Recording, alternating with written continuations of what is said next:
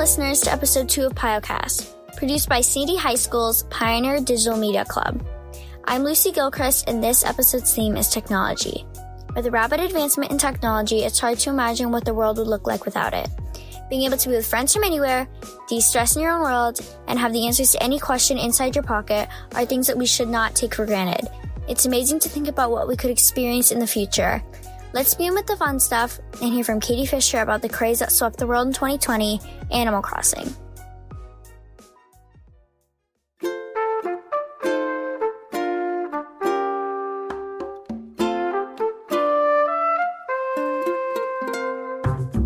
After many delays and years of waiting, Nintendo released Animal Crossing New Horizons on the Switch. It came at a time when we needed it most. When many found themselves with more and more time and less control of their surroundings, Animal Crossing was released on March 20th, 2020. Taking over many people's minds, Animal Crossing is a life simulator where time passes like in real life. 1 hour in real life is 1 hour in Animal Crossing. You get a one-way ticket to an island you have full control over. You can work off your debt to Tom Nook, decorate your entire island, talk to animal neighbors, or collect bugs, fish, and fossils for your own museum. The possibilities are endless. The game gained huge success, selling over 26 million copies. With so much to enjoy, I interviewed Sandy High School student Shiloh Scott about their experience. I named my island Funky Town after the song by The Lips, because I love the song. I think it's so cool, and I really wanted my island to just give off that groovy vibe, kind of have like, I wanted each part of my island to have almost its own theme, its own groove, you know, and hopefully that I would get villagers that were all odd looking and a bit diverse was my goal. Yeah, there's a lot of villagers in the game, which makes it hard to choose, but which one of the villagers is your favorite? Oh, it's hard to pick. I really love both Julian and Lucky. You know, Julian is he's the blue unicorn, the fashionista, I guess, and Lucky is the mummy dog, who's lazy. But I think I would have to go with Julian, because, like, you know, he's a blue unicorn with a big ego, and I just love that. I don't think he could not be my favorite. All right, I actually have Lucky on my island. I got an amiibo card to get him. Me too. Really? Yeah. Okay, so why do you like Animal Crossing? I just like how relaxing and peaceful it can be. You know, getting to talk to, you know, little animals is super cute and so fun. And I normally play a lot of fast-paced, kind of stressful games, and Animal Crossing just gives me, like, a break from all of that while I was still playing a game, you know? And I could just relax and forget about school, and just all my stress disappears.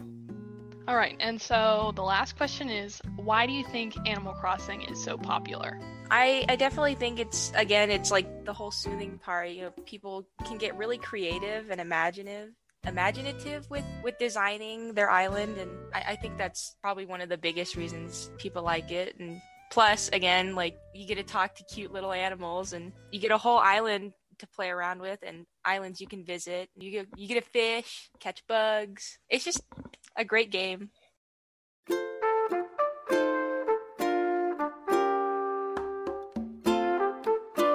Animal Crossing has a way of connecting people. With many updates to come and more hours to play, Animal Crossing is the perfect example of how video games are more than what meets the eye. Who wouldn't love a game where you get to talk to cute little animals?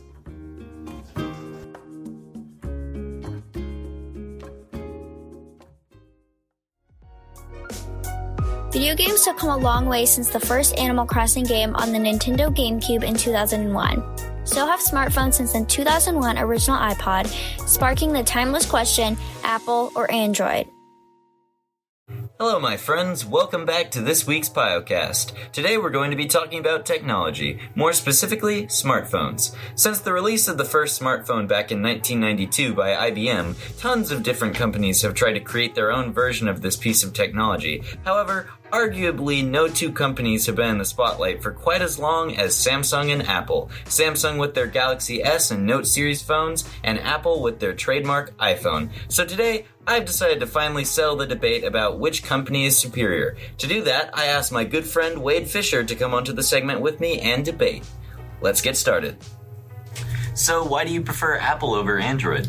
You know, from the beginning, I've just been an Apple person. Like, you know, one of our first computers was like a Mac, and my first phone was an iPod Touch 3. And I think just from the beginning, I just started off that way, But I do think there's just some public hatred and pressure to get an iPhone, but also hatred towards Samsung, because I feel like I've seen a lot of shaming towards Samsung users. So I know there is some pressure. I'm just going to be totally honest to all the iPhone users. I know there's some pressure on it, but I do actually enjoy many features that the iPhone brings along. I think that it is way simpler to use. My grandparents have a Samsung phone, and they are, not very good with tech at all. And every time I help them, I have no idea what to do because it's very confusing. So I just think the whole Apple interface is a lot more simple to use, and I like how it's already laid out for me instead of having to, jump around in weird places where I don't know where to go. So I'm actually on the opposite end of the spectrum. I really love Samsung because it's so customizable. And yeah, I'm kind of speaking on behalf of Samsung users here because I do own a Samsung phone and not just a normal Android phone. So I'm kind of talking about Samsung's UI instead of just the default Android UI. But I really like Samsung because it's super customizable. Like, I can put the Google search bar anywhere I want on my home screen. I can put my icons anywhere I want. I can have my app drawer. I can have a separate screen for my apps. Just a whole bunch of super cool customizable stuff like that. I can remap the buttons on my phone to do different things. So if I want to double tap my Bixby button, I can have it pause music or play music, stuff like that. And just overall, I think that Samsung has a better UI if you want to be able to customize your stuff more. And in addition to that, I also really like Samsung's cameras. I know a lot of people have some beef with them because they think that they oversaturate the cameras, but I actually really like that because it makes it just pop all that more. And also, I think they're the only phone with a 100 times zoom lens, which it's not that cool because it's still digital, so you're still going to lose quality. But it's still interesting that they have so many good cameras on their phones. And I know an argument can be made that Apple also has good cameras, like the iPhone 12. I think that the Apple cameras are also pretty freaking awesome. I will say I was very impressed to see the 100 times zoom. But I think quality overall for the camera is pretty similar. And I actually, Spencer was saying about the saturation, I don't like that. I think that's kind of irritating to take pictures with, and it's not something that I always want on my photos. Fair enough. So that about wraps up our debate. You can see why we're on different sides. We may truly never know the question to which is actually better, because at the end of the day, it just comes down to personal preference. One thing that phones have in common, along with every other screen you spend time staring at, is that they all emit blue light. Hear from Elle Schreiner and Sabin Schulfer about the effects of technology on student health.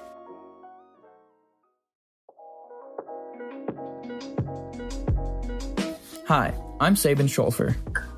And I am Elle Schreiner.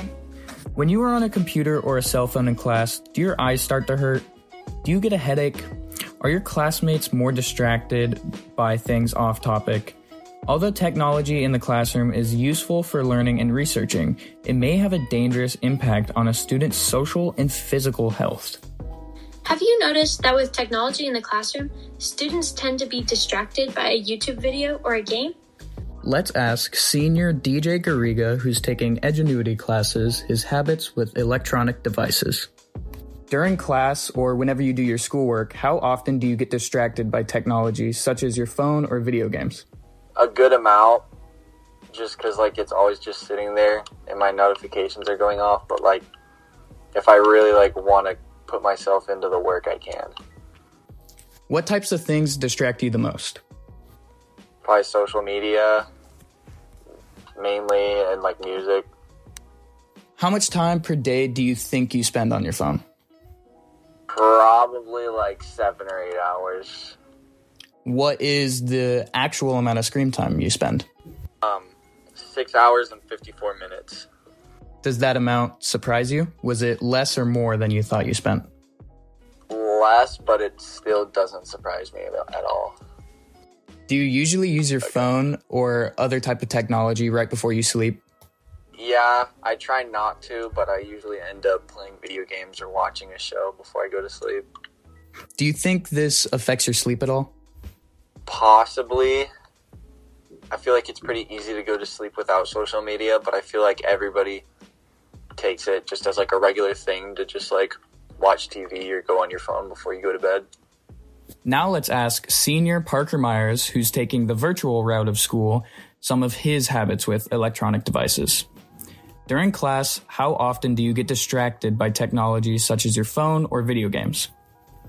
I like to think that during class, while I take most of my classes asynchronously, I do take some classes occasionally, like I'll pop it in class. And usually when I do, I stay pretty on focus most of the time. What types of things distract you the most? I would probably just say like the phone would probably be the most, or just like regular things that are happening in your house at the time, things that are going on around you. How much time per day do you think you spend on your phone? Total? I'd probably say, 8 hours maybe. How much time do you actually spend on your phone? I think the average is about 5 hours, 44 minutes. Was that a surprise to you? Was it way less or way more than you thought it was? Actually, yeah, I thought it was more. Yeah, I thought that was less than what I originally had assumed. Do you usually use your phone or look at other types of technology right before you go to sleep? Yeah, I would say so, yes. Do you think this affects your sleep at all? It does if it keeps me up. I would say so, yeah, maybe. Did you know that the blue light emitting from your devices can cause you some serious trouble? Blue light at night can throw off your circadian rhythm or sleep cycle and can make it more difficult to get a good night's rest. George Brainard, a neurologist at Thomas Jefferson University and one of the first researchers to study light's effects on the body's hormones and circadian rhythms, found that melatonin levels in volunteers watching the LED screens took longer to rise at night compared with when the participants were watching the fluorescent screens, and the deficit persisted throughout the evening. Low melatonin levels mean that you will have a harder time sleeping at night and can have a harder time focusing due to sleep deprivation during the day. But there are things you can do to make this better. For instance, there are products that you can use as protection from blue lights, such as blue light blocking glasses and apps. Some phones have a nighttime mode, which reduces the blue light your phone emits. And if you need a night light, you could use a dim red light in place of an LED. The red light is less likely to suppress melatonin levels. Technology can also have a negative impact on a developing student's physical health. Liz Sultan, a Harvard Law graduate, writes on digitalresponsibility.org, "When you bend your head down, the head is no longer supported by the whole system of the vertebrae, but only by the neck. This puts unnecessary strain on the neck muscles and can lead to pain, including tension and headaches. Laptops create especially poor posture for the neck, as users tend to hunch down to look at them. As we use laptops in school, students start to get a bad posture because of sitting at the laptop, especially if they're sitting in bed or on a couch. Sitting at a desk rather than in a bed and using a decent chair can make a huge difference in your physical health. It can affect your vision, too. As the American International Medical University describes, the main visual symptoms reported by visual display terminal users include eye strain, tired eyes, irritation, and sometimes double vision, thus termed the phrase computer vision syndrome.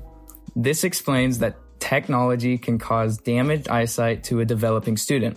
Look out the window and take some breaks from your computer screens to give your eyes a rest. Walking around and looking at objects farther away from you for a short period of time will help reduce the strain your eyes feel when you are on your computer all day."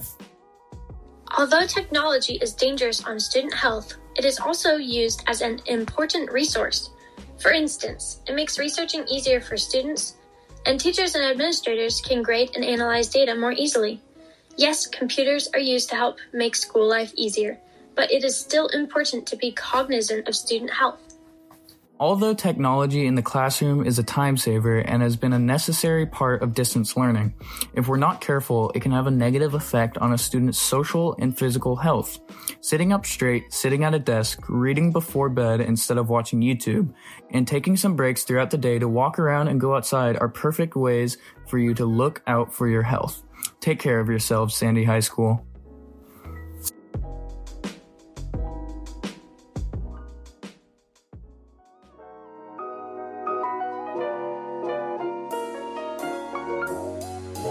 Although some may fear the fast advancements of technology, the potential connections that technology made is really what gives it its value. The way people can find something to argue about, research, and explore is something many would never have dreamed about. It even allows us to share our voices with you. Listen for the next episode of PioCast in 2 weeks. See you then. PioCast is a Pioneer Digital Media production. Our program director is Katie Fisher. Segments produced by Wade Fisher, Spencer Jones, Sabin Schulfer, and Elle Schreiner. This episode was hosted by me, Lucy Gilchrist, and edited by Spencer Jones.